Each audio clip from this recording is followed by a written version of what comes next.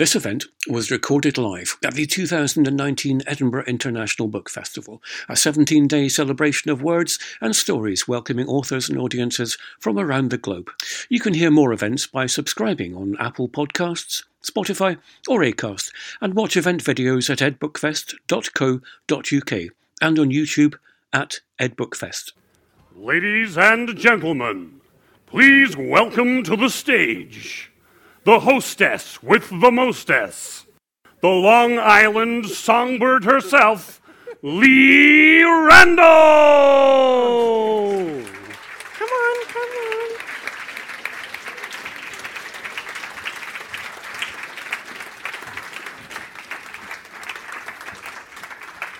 Don't believe a word of what he says. See, that's how you do an introduction, isn't it?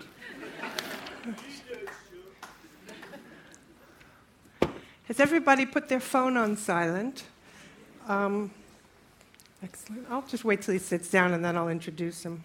I'll loom. Okay. He can loom while I introduce him. This is going to be very informal, I hope you know. I'm going to loom from a sitting position. It's less effort on my part. Less effort. This is the one and only Stuart McBride. I am, as previously announced, Lee Randall. Stuart is the #1 Sunday Times best-selling author who put Aberdeen on the Tartan Noir map. And yeah, as the programmer of Granite Noir, yes, Aberdeen. You're not meant to mention Granite Noir. I did it, though. Look, I did it. Yeah, just pretend that we haven't mentioned Granite Noir, okay? We haven't mentioned another festival while we're at the Edinburgh Book Festival, which is obviously an extremely lovely festival, the Edinburgh Book Festival. We are hugely supportive of it. It's got great people, it's lovely audiences, it's a wonderful thing. Granite Noir does also exist, however, and it does happen in February in Aberdeen. We didn't say that, though, so just forget that, okay? I'm still introducing you. I'm plugging the festival. I know you are, but, you know. Have I mentioned that I'm the festival ambassador for Granite Noir, the festival that we're not meant to talk about? You're going to get me fired from this festival. You started it. I know. Sorry. I never said any of that. My next line was going to be that Stuart's books make me laugh more than I should when reading stories of murder and mayhem. I think we're in for an hour of this. His books are also educational, as we'll discuss later, because I learned heaps of swearing and inventive slang. The new book, All That's Dead, is the 12th Logan McCrae. No! It's not the 12th. HarperCollins say it's the 12th. And I said, well, no, it's not the 12th, it's the 13th. And then I did something recently where they did this weird trick of they opened up the new book and counted the number of books, and it's 14. I don't know why I didn't think to do that. No, I just went by the press release. No, I double-checked in the bookshop. The excellent bookshop that's available here at the Edinburgh Book Festival. Other book festivals are available, but we're not allowed to talk about them. It's the 14th novel in the series, and it finds Logan returning to work after a long time off, after an extended medical leave. He returns to the professional standards group. He's hoping for a really easy time of it, ease back into the job, get reacclimated, but no. He's assigned to an investigation surrounding the disappearance of a high-profile anti-independence campaigner. And as more people go missing, I'm not even going to look at him, their body parts turn up in some of the most disgusting packages ever delivered. In the background is a kind of a real stooshy between the factions for and against Scottish nationalism and independence, and the police themselves are at each other's throats, and it all plays out in the merciless glare of the media spotlight. No, I'm going to take a slight issue with you. Okay. There. When you say that some of the most disgusting packages ever delivered. Yeah. You are aware that you can buy sex toys in the shape of Donald Trump. I asked you not to mention him. But I'm assuming they're slightly more icky.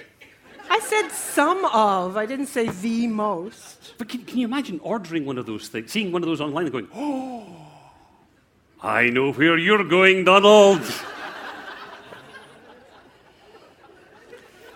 We're going to start with an easy question. I've interviewed you before, and I've never asked you, where does Logan's... Then why did you agree to do it again? You know what happens. Because you know how fond I am of you. Where did Logan's name come from? Did you pick him out of is he named after someone secretly that you knew? Is he picked out of the telephone directory? But it's not secret at all. He's named after my nephew, Logan. Oh, how did I not know that? Apparently you've not done any research.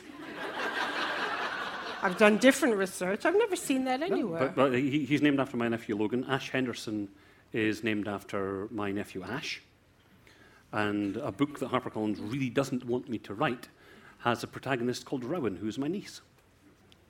While I'm here, The thing is that they've stopped having children. So I'm kind of run out of character names for my protagonists. Do you have kids? I have cats. Do you want... Well, I could try naming them after cats. Yeah, well, one of my cats is called Daisy. Daisy. And one of my cats is called Minsky. Minsky. Minsky. Minsky's a good name for a cat. It's not as good as beetroot, onion, gherkin, or Grendel, but it's a good name for a cat. Which are your cats, aren't they? I'm contractually obliged to talk to Stuart about cats and to ask him, how did you get so sexy?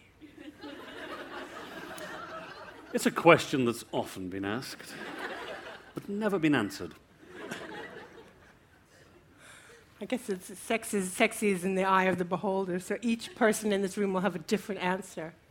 Yes. About your appeal. Yes. Keep it to yourselves, though, just in case. So there's poor Logan after an extended medical leave. Mm-hmm. How vastly different is he now from when you first conceived? Did you really think he was going to be here all these books later? It's incredibly different to the first book, where he has been off on the sick on extended medical leave because he'd just been stabbed. So almost completely different to the way that he starts the new book, where he's just been off for a year because he had been stabbed. Other than that, completely different. No, come on. Characters develop and change and morph over the course of 14 books. Well, yeah, he starts off quite naive. He's still very well-meaning, but he's become a lot more cynical because there's just no way that he could go through the kind of things that I have made him go through and not become a little bit embittered with life. So as the books have actually gone on, I've made him more like D.I. Steele in the way that he reacts to things, and made her more like him. So they sort of pass over slightly, and there are characters in the books who actually say that to him. You're worse than Steele is now, mm-hmm. and he is, and that's intentional. So they've crossed over. But that happens when people work closely together or live together for a long period of time. They take on each other's stuff, don't they? See, there's deep psychology behind this. It's not all knob jokes. No, but there actually is deep psychology behind it, because you use something called close associative discourse. I do, yes. In thinking about and I would like you to describe what that is and how you use that to build characters. Well, close associative discourse is a method of writing whereby what I'm really looking to do is to give you the character's lived experience without the author sitting in the way.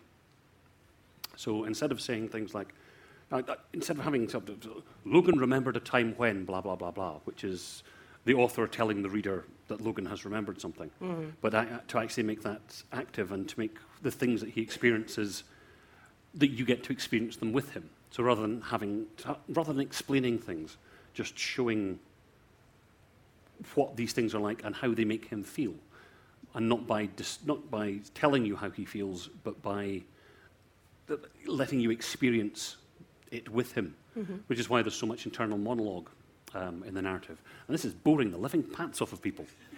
No, it's fascinating. It's all very, very technical. It takes forever, and if you do it correctly, nobody notices that you've done it. So it's a stupid way to write books.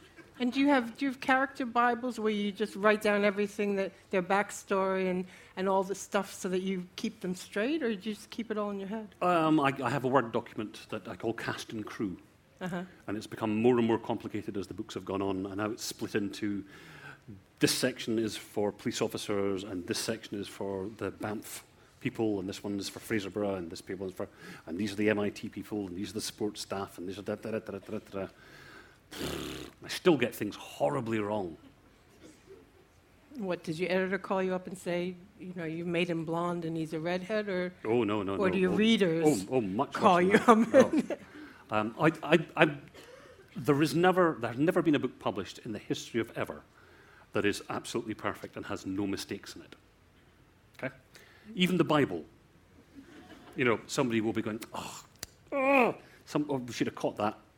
We'll get it fixed for the next reprint. And I'm quite happy if readers find these things and are nice and let me know, because it means that I can get it fixed. Because the books get read dozens of times, but some things will always get through. Like, for example, there is one book where in the hardback a character appears who actually died 3 weeks previously. Oh. And that was because I hadn't actually put the words deceased on the character sheet, which I now do. I now grey out the person with the word deceased and which book they died in.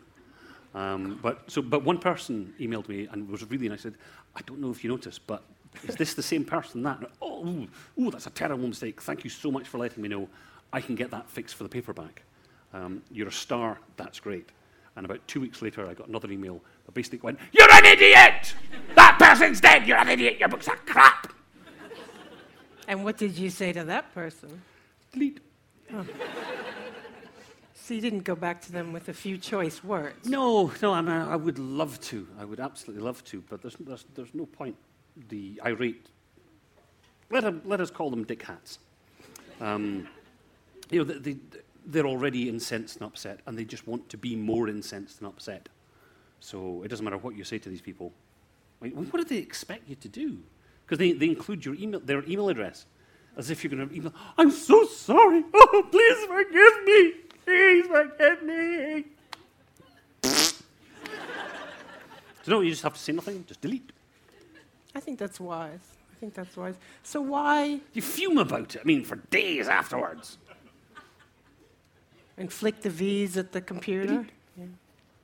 Then you could get it out of the delete folder and just have a seize at it again and delete it again. Don't you ever clean out your trash folder? I do once I've finished seething. Let's talk about the whole independence and nationalism theme in the book. I was really intrigued by it. Why now? This is what really, something must have set You mean you why off. now? No, but why especially now? Well, the book isn't actually about independence. It's about the polarity of politics, and not just UK politics, but global politics. Because we seem to have ended up in a situation where what we have are screaming bags of nutbags on one extreme and screaming bags of nutbags on the other extreme, hurling abuse at each other. And it makes for exciting media. So these are the people that the newspapers and the television and the radio all concentrate on. And these are the people that they get on an interview. And there's this massive pool of what I would say most of us, fairly reasonable and intelligent people who are open to discussion. And we have lost control of democracy.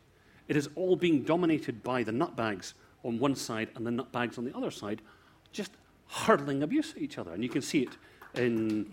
Even that. But you can see it in the most vocal sides of Brexit, Leave and Remain, of Trump's America, Republican and Democrat. The French are at it, the Turks are at it, the Greeks are at it, Germany's at it. Everybody's at this populism, and it's all about who can shout the loudest and be the most offensive to the other side. But why have we lost... So I've just focused that through the lens of Scottish independence. Why have we lost the ability to have an intelligent discourse? Why? Where did that go wrong? Do you know what I think? And I never thought I would say this for years, but I have come to the conclusion that there are a lot of really, really thick people in the world. And I think the rise of the thickies has corresponded with the decline in people who actually read books. So you guys here, you are readers. They're okay. This is. But there used to be so much more of us. We used to be legion. The people who read books, we were in the majority. And now it just seems to be that we are no longer in majority, and the nutbags are in control. Yeah, I've got a note here that what comes shining through is the alt-nats is their willful stupidity. They're actually deliberately stupid. They don't want to be educated. They don't want to be, brought up in the world. Neither side does, because the only opinion that matters is the opinion that backs up what they already think. What I loved was that there's a moment. Only a moment. Where someone sexy. Is able. Well, it depends on whether you find Roberta Steele sexy.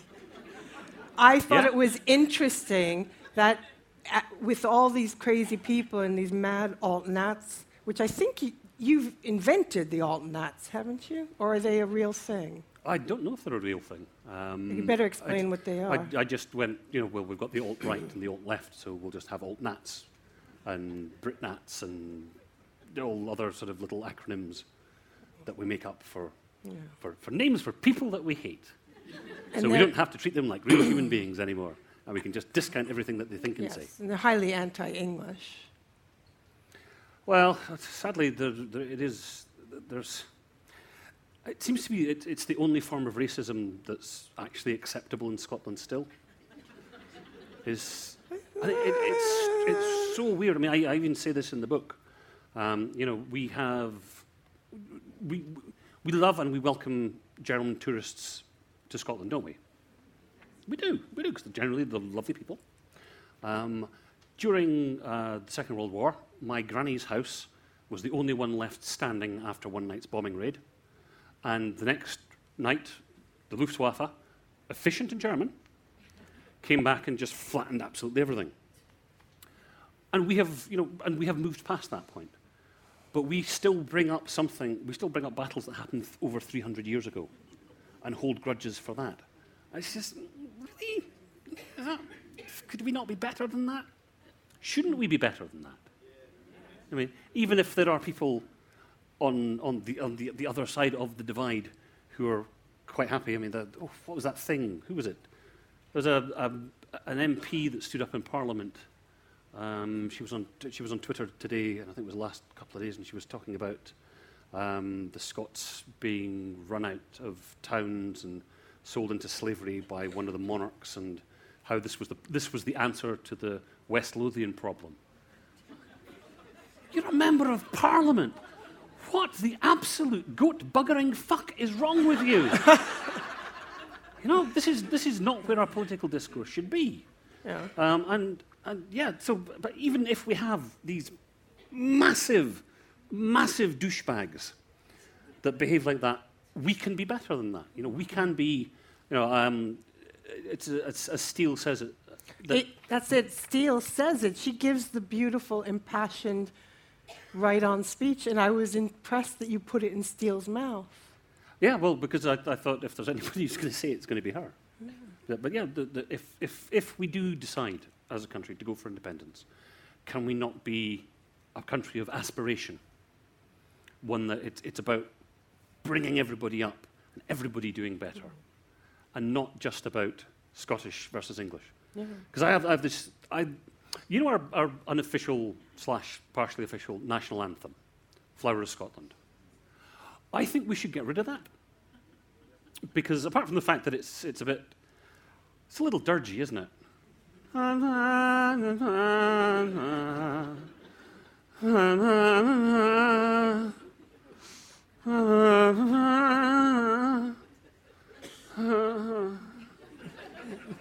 And its big rousing chorus is, that stood against him, proud Edward's army, and send them homeward to think again. And we all go, wow, yes. That was hundreds and hundreds and hundreds of years ago, but why define ourselves by how we are against our neighbours south of the border? Why do that? Why in our national anthem define ourselves by this battle that happened hundreds of years ago? And just, technically since then, we took over their country because our king went down south and went, hello, I speak French, I don't know if this accent is properly French, but I'm going to give it a go. Actually, I'm South African. What do you Hello. propose?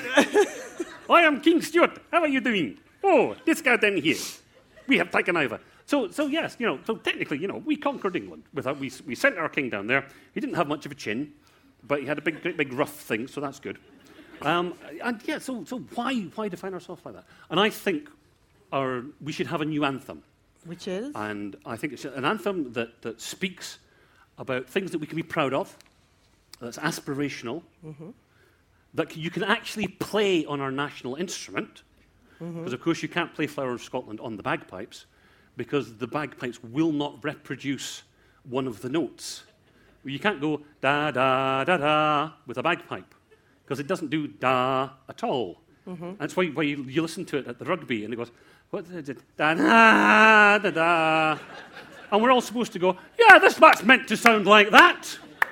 Terrible, terrible. So something that's aspirational, something that's positive, something that doesn't define us by our reaction to another country, and something that everybody can sing along to and has a dance in the middle of. All right, on you go. What? Okay? What? I know you've chosen something. You must have chosen. Will you be doing the dance? Obviously, I'm going to stand for this because this is the national anthem. Scotland's great, la la la la, Scotland's great. Doobie doobie doobie, doobie doobie doobie, doobie doobie doobie doobie doo. Scotland's great!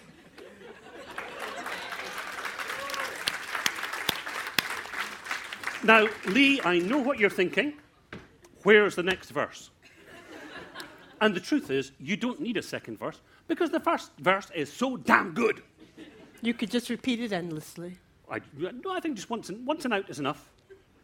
Can you imagine the next Olympics?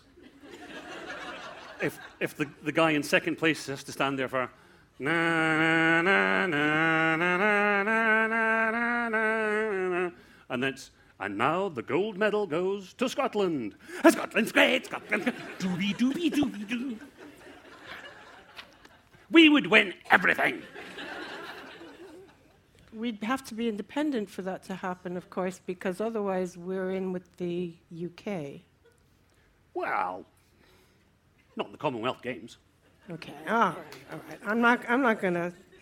Has there been any backlash to some of the ideas? Do you think I should suggest this to Nicola, by the way? We just pop past, stick a post-it note through the Yeah, I mean, she's just over there. Has there been any backlash? It's strange I haven't been elected to Parliament, isn't it? Have you even run? No. Yeah. Fancied being elected an MEP, though. I would have done that. An MEP? An MEP, oh yeah. You got massive pension for life. Nigel Farage is set. You're really bringing the tone down here. That's really upsetting. You mentioned Trump, you mentioned Farage. Do you want to get any of these other... I mentioned a Trump-shaped sex toy, which is even worse. Yeah. But you're ignoring my question, which is... You're going to go home and you're going to Google that, aren't you? No, I am so not. Batteries not included. I don't think I ever want to have sex again, if that's a possibility, really. Ever, never. Think how Melania feels. You're still not answering my question, which is, has there been any backlash to some of the political ideas in this book? Well, I was really quite surprised because I did think that this book was going to be a career ender and that people would read it and I would just get this torrent of abuse. And I thought, well, as long as I can get the same amount of abuse from either side, then at least that means I've done a balanced job. And do you know what I've got? What? Nothing. Nobody has commented on it at all. No, nothing in sort of the papers going, oh, this is quite contentious, Stuart. You know, it's very, prescient and of its time, and all these things are going on. So no, nobody cares. Nobody cares. Okay. Why don't they care? You wanted a row. No, not really. But nice if somebody paid a little bit of attention. Well, no, it's getting good reviews, right? Is it? Well, I don't pay any attention to that. Oh, well. So you don't actually know if there's been a row? Oh, the Twitter. Oh, well, yeah, Twitter's a whole... We'll go there in a minute. Another thing that the book asks us to consider in The Shape of King is the stupid shit we do when we're young, the stupid things we do sometimes for stupid reasons. And I'm wondering, do you think that there should be a kind of a statute of limitations? I'm not saying if you were Pol Pot when you were 20, but do you think there should be like a kind of a statute of limitations on dumb shit you got up to when you were younger if you've been a good person since? Oh, I suppose it all depends whether you believe in redemption or not at all. Do you? Well, I do, but at the same time, look at the guys who were marching in Charlottesville. You know, the guys with the tiki torches? Yeah. And happy smiles? Yeah. Look at us. At what point do you go, well, you're a bit of a racist dickbag. So where do we draw the line of... Yeah. No, that's what I'm at. That's the kind of debate I'm trying to... But everybody has the capacity to change. So, yeah. I don't think it should be a statute of limitations, though. I think you would... No, I'm just you would have being to contentious. Change your ways in some substantive ways. Like in Groundhog Day. Otherwise, you'll never sleep with Andy McDowell. Another thing I have no interest in doing. Poor Andy McDowell. What a terrible thing to say. I'm sure she's lovely. I'm sure she is lovely. Is this interview going the way you thought it would in your head? Yeah, actually it is. Because I've met you before. Another thing, I mean, I mentioned the spotlight, the media glare, and the fact that the media always paying attention and blowing things up, and the constant need for the police to give press conferences and say, this is how it's going, and this is how it's going, and come up with results that actually don't exist. And I'm wondering about your own relationship with not just the media, but with social media. I mean, is it a hate-hate relationship, a love-hate relationship? I see you on Twitter, and I can't tell if you're enjoying yourself. Good. Well, nobody wants you to come onto Twitter and go... Loads of people do. I do sometimes. Yeah, I know, but, I'm not meant to. Uh-huh. I think almost every author is under instructions from their publisher. You need to do social media, you need to engage. You need to do social media, engage. Mm-hmm. Could I not sort of write books and engage through the books? No! Spend hours on social media liking pictures of cats. I'm down with that, because I'm cool. I like pictures with cats. If my entire Twitter feed could be nothing but pictures of cats doing cute things, I would be a happy man. Sorry? Maine Coon cats, by far the prettiest cats in the world. Other cats are available. They're also the biggest cats, house cats in the world. Yes, indeed. I have a friend. Where's Al? Where are you, Al? Ah, yes, He's over there. Who lived, excellent crime writer, by the way, Alan Guthrie. Do read his books. They are magnificent, dark, twisted, quite funny. Very silly. Quite funny. You don't really go for the laughs in things like Slammer, do you? Or Savage Knight, not quite so much a chuckle fest. But excellent books, excellent books. And he has 3 Maine Coon cats. I only have the one. In real life or in the book? No, in real life. But my Maine Coon cat is about that. Grendel. Elva is, how big would you say?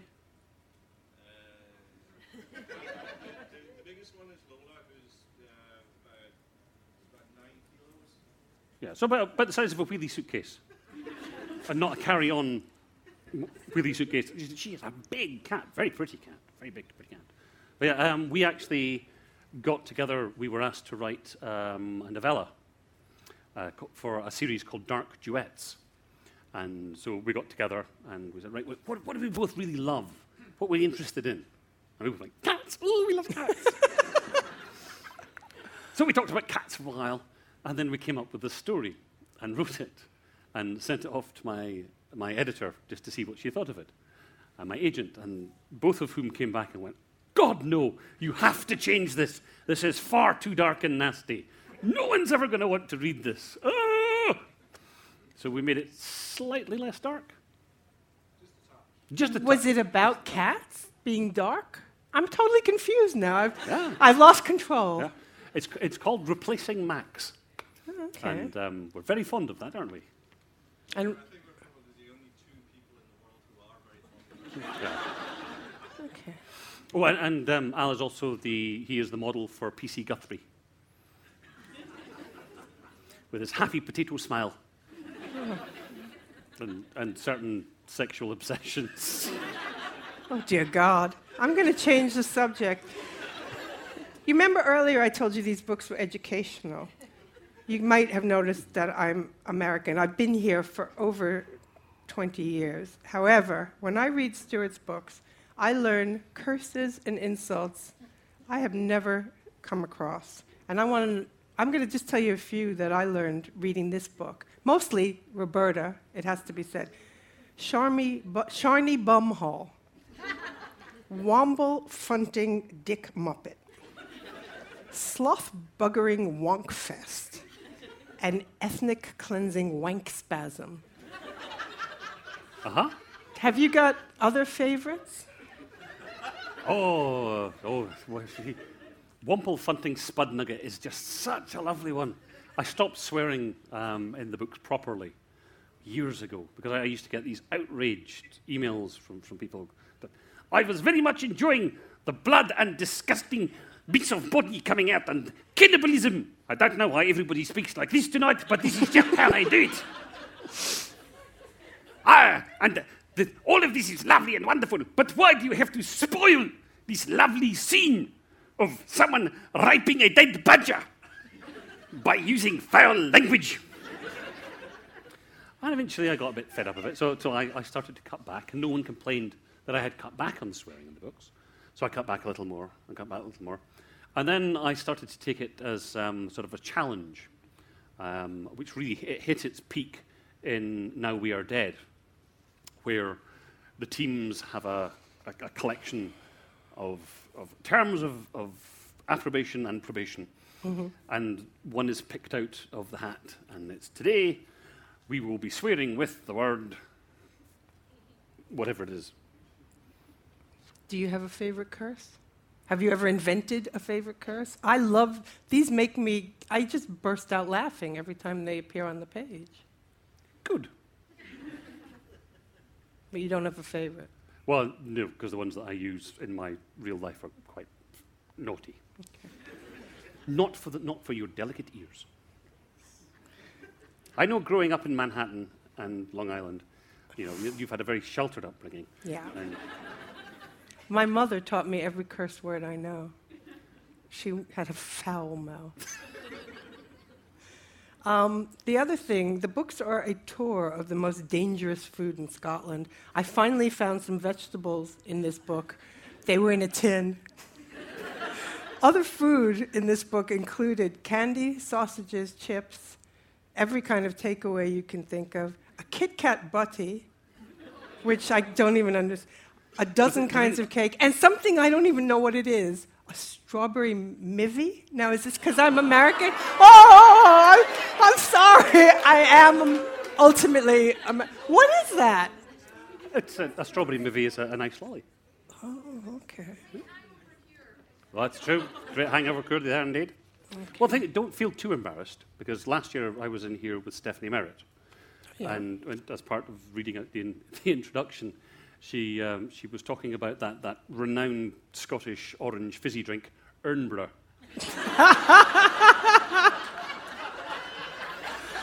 Oh, God.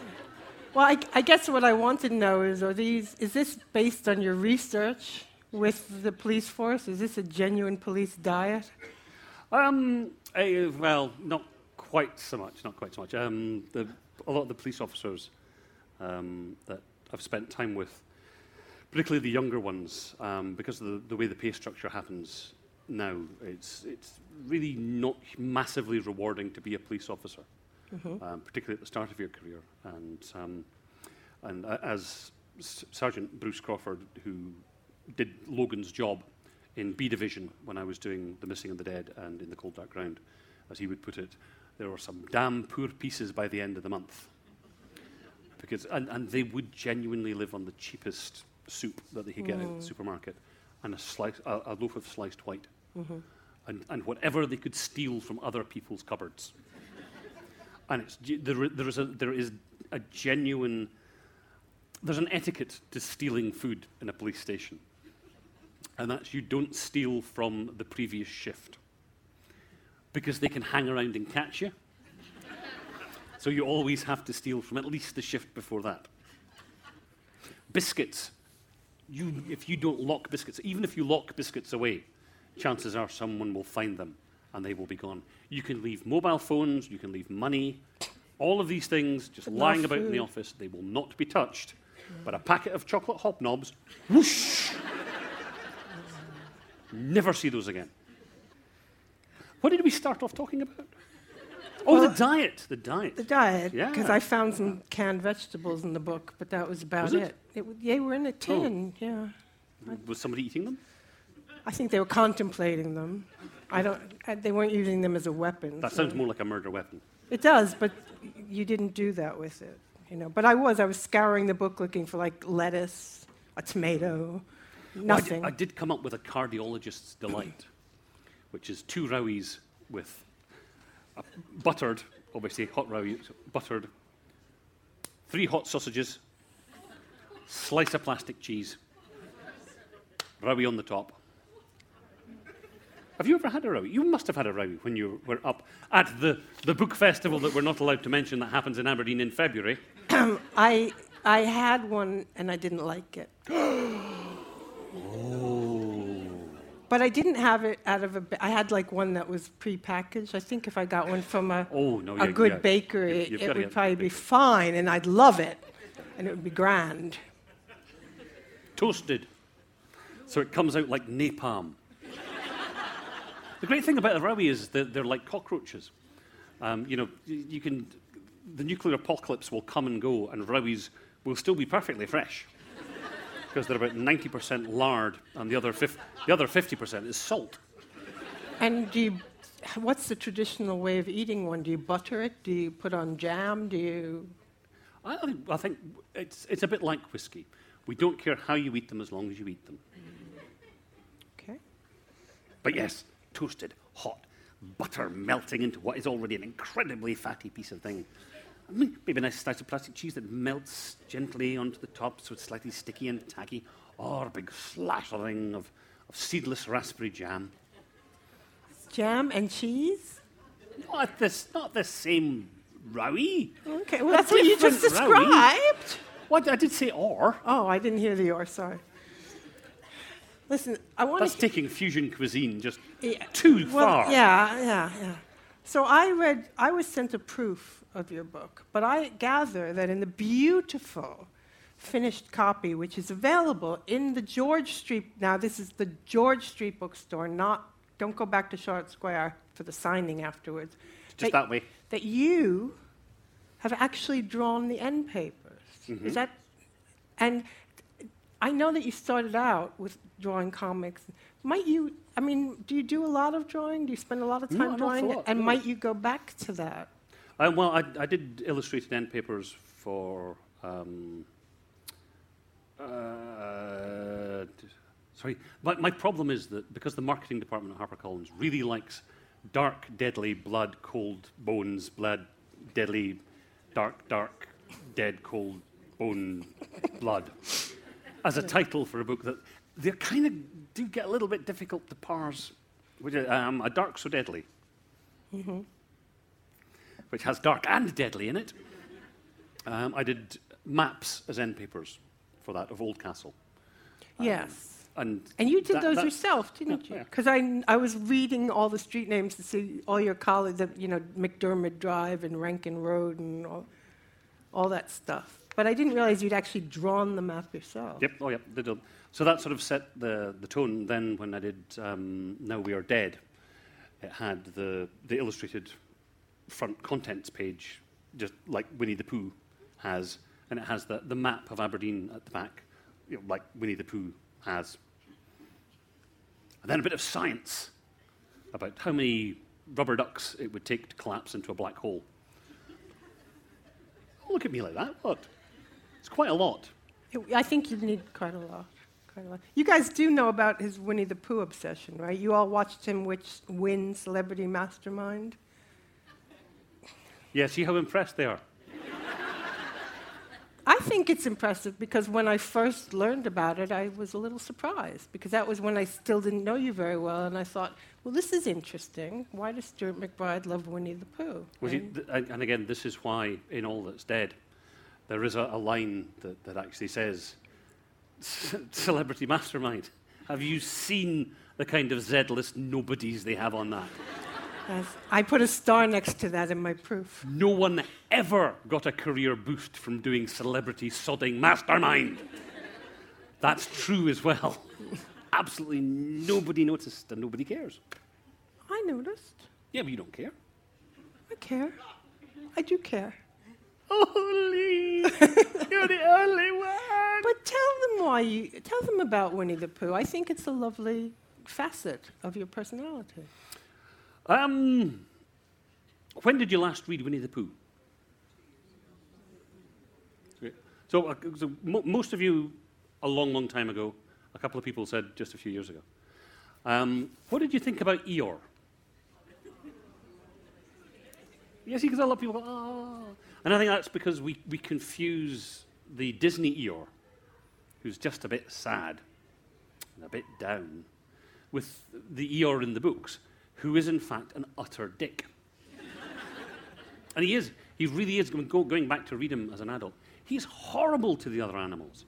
He talks down to them, he's dismissive, he calls them names to Christopher Robin while they're standing behind them.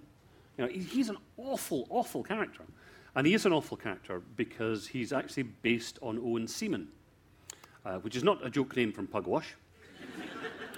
But he was deputy editor of Punch, and when A. Milne was really trying to get work with Punch, because that was the pinnacle for him and his sort of peers, was if you could get stuff in Punch regularly. And when Owen became the editor of Punch, he hired A. Milne to be the sub-editor. Mm-hmm. So they worked together, and Milne hated him, absolutely loathed him, because he was a staunch conservative and Milne was liberal. And they would fight with each other at the pub, the Punch table it was called, where they would all go for sort of weekly dinners to discuss what was going to be on the cover of the magazine the next week. And he loathed the man, absolutely loathed the man. And he based Eeyore on Owen Seaman. So that'll be where he met Shepard, who did the illustrations, the beautiful illustrations. Well, yeah, except that he thought that Shepard was just a terrible illustrator. Really? And just wouldn't be in the least bit suitable for one of Milne's first books. And then he was talked into getting him to do When We Were Very Young. Mm-hmm. And that all took off. Except, of course, that Milne... I know this stuff. I am boring. I am very boring. I find it fascinating. Milne actually commissioned Shepard to do the illustrations rather than the publisher, which meant that Milne gave him a one-off payment and thereafter held the rights to every single image of Winnie the Pooh. Ooh, that's interesting. Have I just bored the living hell out of you? No, it's fascinating. Because there's loads more of this. I think it's fascinating. I also want you to...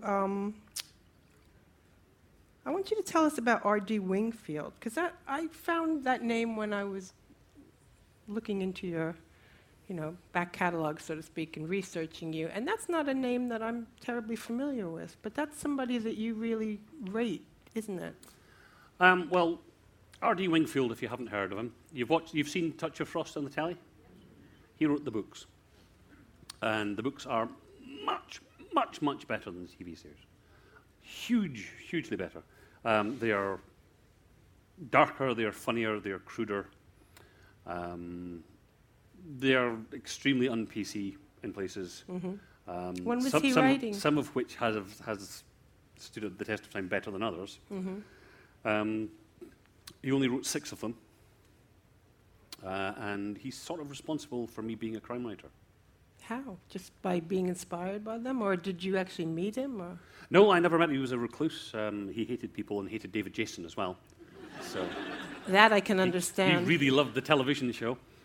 Yeah, well, I had one lunchtime at work. I'd gone across the road to Waterstones and saw A Touch of Frost. And I thought, oh, well, you know, we've seen it on the telly. Yeah. I'll buy the book. Yeah. Took the book and my sandwich back to my desk. 15 minutes later, went back across the road to Waterstones and bought the rest of the series to take home with me. Because really, really enjoyed it. So when I was actually looking for an agent, I wrote to R.D. Wingfield's agent and said, you know, big fan of Rodney's work, and I know you represent him, and I have written a novel, and I hope you'll consider it. And if you want to get if you want to get an agent, it really helps if it looks as if you've done your research and you haven't just picked their name at random. So that really helped me. So yeah, he was responsible for me getting that agent, and it was that agent who then suggested, would I stop writing what I was writing and just do a straight police procedural. What were you writing? I was still doing crime fiction, but it was odd crime fiction. How odd. Quite odd. He's not going to tell us, is he? Well, one of them was Half Head. Half head. Half Head. Which half? Everything above here Okay. gets to stay. Okay. And that has actually been published. What are you looking at me like that for? No, you endlessly entertain me. That's all. Yeah. Half head. Okay. Half Head, yes. Is that the name of the novel if I want to go find it? It's the name of the novel. It was the result of watching two documentaries back to back on consecutive days about the American penal system. One of which was going on about how these very strange people will find mass murderers and serial killers and write to them and propose marriage to them and basically worship these people. Yeah, it's a weird phenomenon. Yeah. And this whole thing about, you know, with the kids these days, when they walk around and their jeans are like down here and you can see their pants.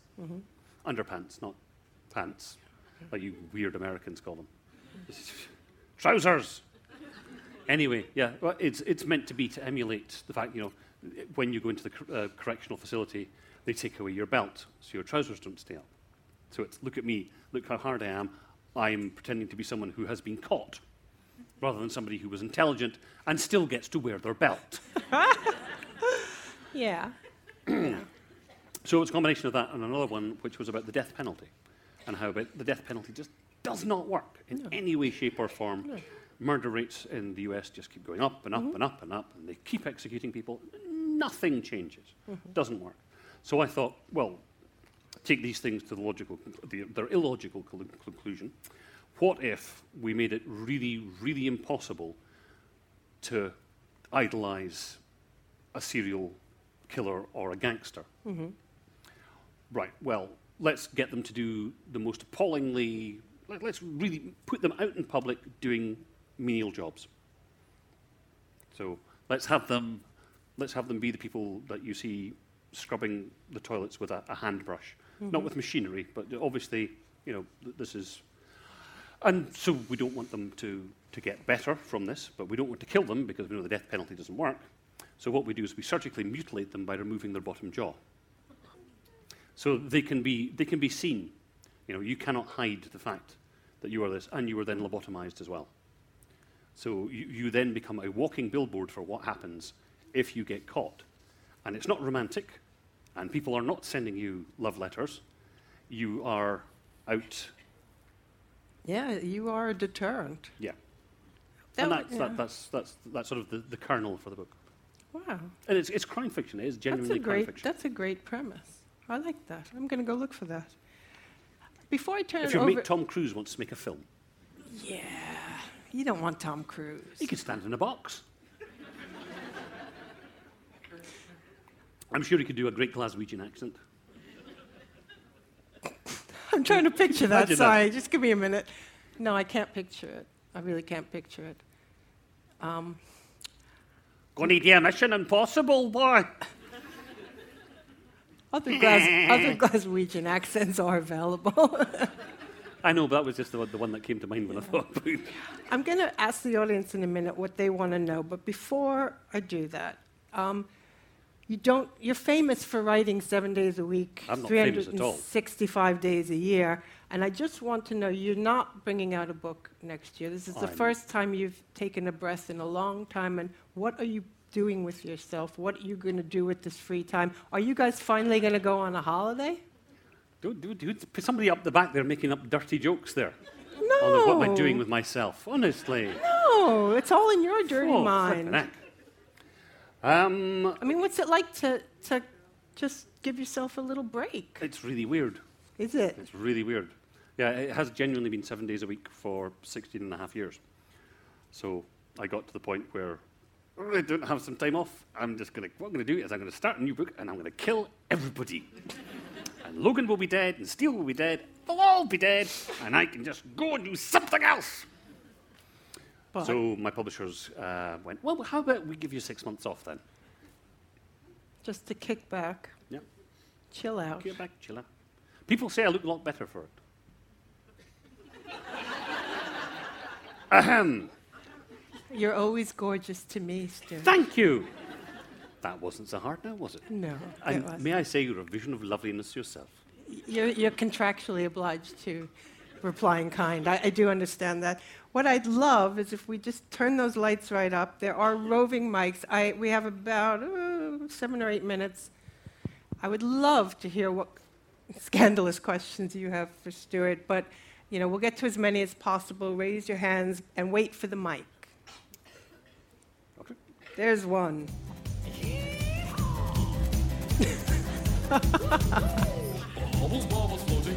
It's a nice musical introduction.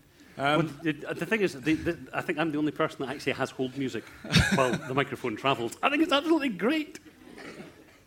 It's kind of 2 questions, really. Sorry. Is there any plans to make a TV series at all, and who would you see in an ideal world playing Logan? No, there isn't. We've had a couple of production companies involved in the past, and they did such horrible things to the scripts and the characters that I don't allow anybody to have the rights at all now. They think Logan has to be weird to be the central character in a TV show. So, whereas I write him as a normal person who works for weirdos. So they make him a weirdo by adding all this bizarre stuff to him as a character, and then they make D.I. Steele has to be a normal person, so she doesn't outsign him, and the books just do not work. The whole dynamic is broken, so I just go, no. Of course, if a huge check came my way, I would still say no. Would you? Yeah, I think so. George R.R. Martin, famously, he wouldn't let anybody have the rights for years and years until somebody came along that he felt that he could trust with it. So, I don't, I'm not at the point where if I don't have a TV series, the roof's going to fall off my house. We will get by. Mm-hmm. So I think no, and just doing it for the greed of it is not of interest. Next question. You've answered my question in part this evening, but I'd like a more Can you complete just answer. hold it? I'd like a more complete answer. A year or 2 ago at this event, rather than be interviewed, you presented a scientific presentation regarding sweary words in your PowerPoint presentation. Oh yes, my PowerPoint presentation days. And one of the most striking things was the deep negative correlation between the year of publication and the number of sweary words. If that trend had been continued, you'd now be in the realm of negative sweary words. So what form do those negative sweary words take? Well, to be honest, the negative sweary words have been expressed through words like Womble Funting Spudnugget, which are both ridiculous, but sound a little bit sweary. Funt is just if you hit your thumb with a hammer, isn't going to help with the release of endorphins, but it will shock people. What did you say? Funt. Oh, I thought you said something completely different. I'm sorry. You're all right. So it's an unswear. For me, what I like is the accumulation. It's not that it's one word, it's like the way you put them all together. That, to me, is the beauty of it. It's Joycean, really, in its scope. That's what I meant to say. Except with punctuation, because, I'm not afraid of a comma or an apostrophe. Stuart, in this free time that you've got ahead of you at the moment, have you thought about taking up professional singing? Professional singing. Oh, I have bought a banjo. I have genuinely bought a banjo. I haven't got dungarees yet. But yeah. No, I would like to. I used to sing. I used to do musical theatre when I was even sexier and younger than I am now. But it was a long time ago. That'd be quite fun. Sing the song you sung last year. The song I sung last year. What did I'm you not sing allowed to last- sing the song I sung last year. What was it? It was a slightly X-rated version of A Frog He Would a Woo and Go.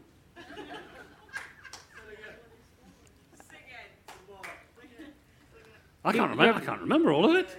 Your public demands. I'll give you what one of them. So, bring me my gimp-suit and spank my behind. Hey ho, said Rolly. Bring me my gimp-suit and spank my behind. Shove up my bumhole the things that you find in a bedside cabinet filled up with dildos. Hey ho, said Anthony Rolly.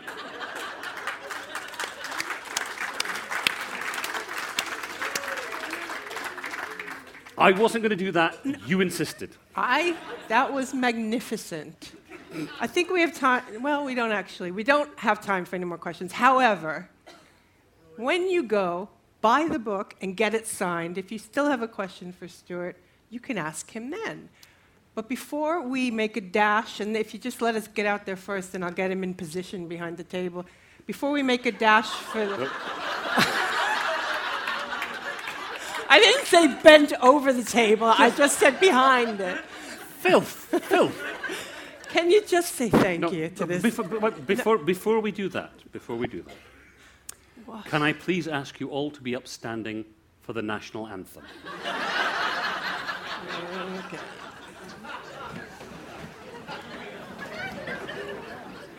Ladies and gentlemen, if you will join me in the new Scottish national anthem. 1, 2, 3, 4. Scotland's great, la la la la, Scotland's great. Dance bit. Doobie doobie doobie, a doobie doobie doobie, doobie doobie doobie doobie doo. Scotland's great! Thank you much.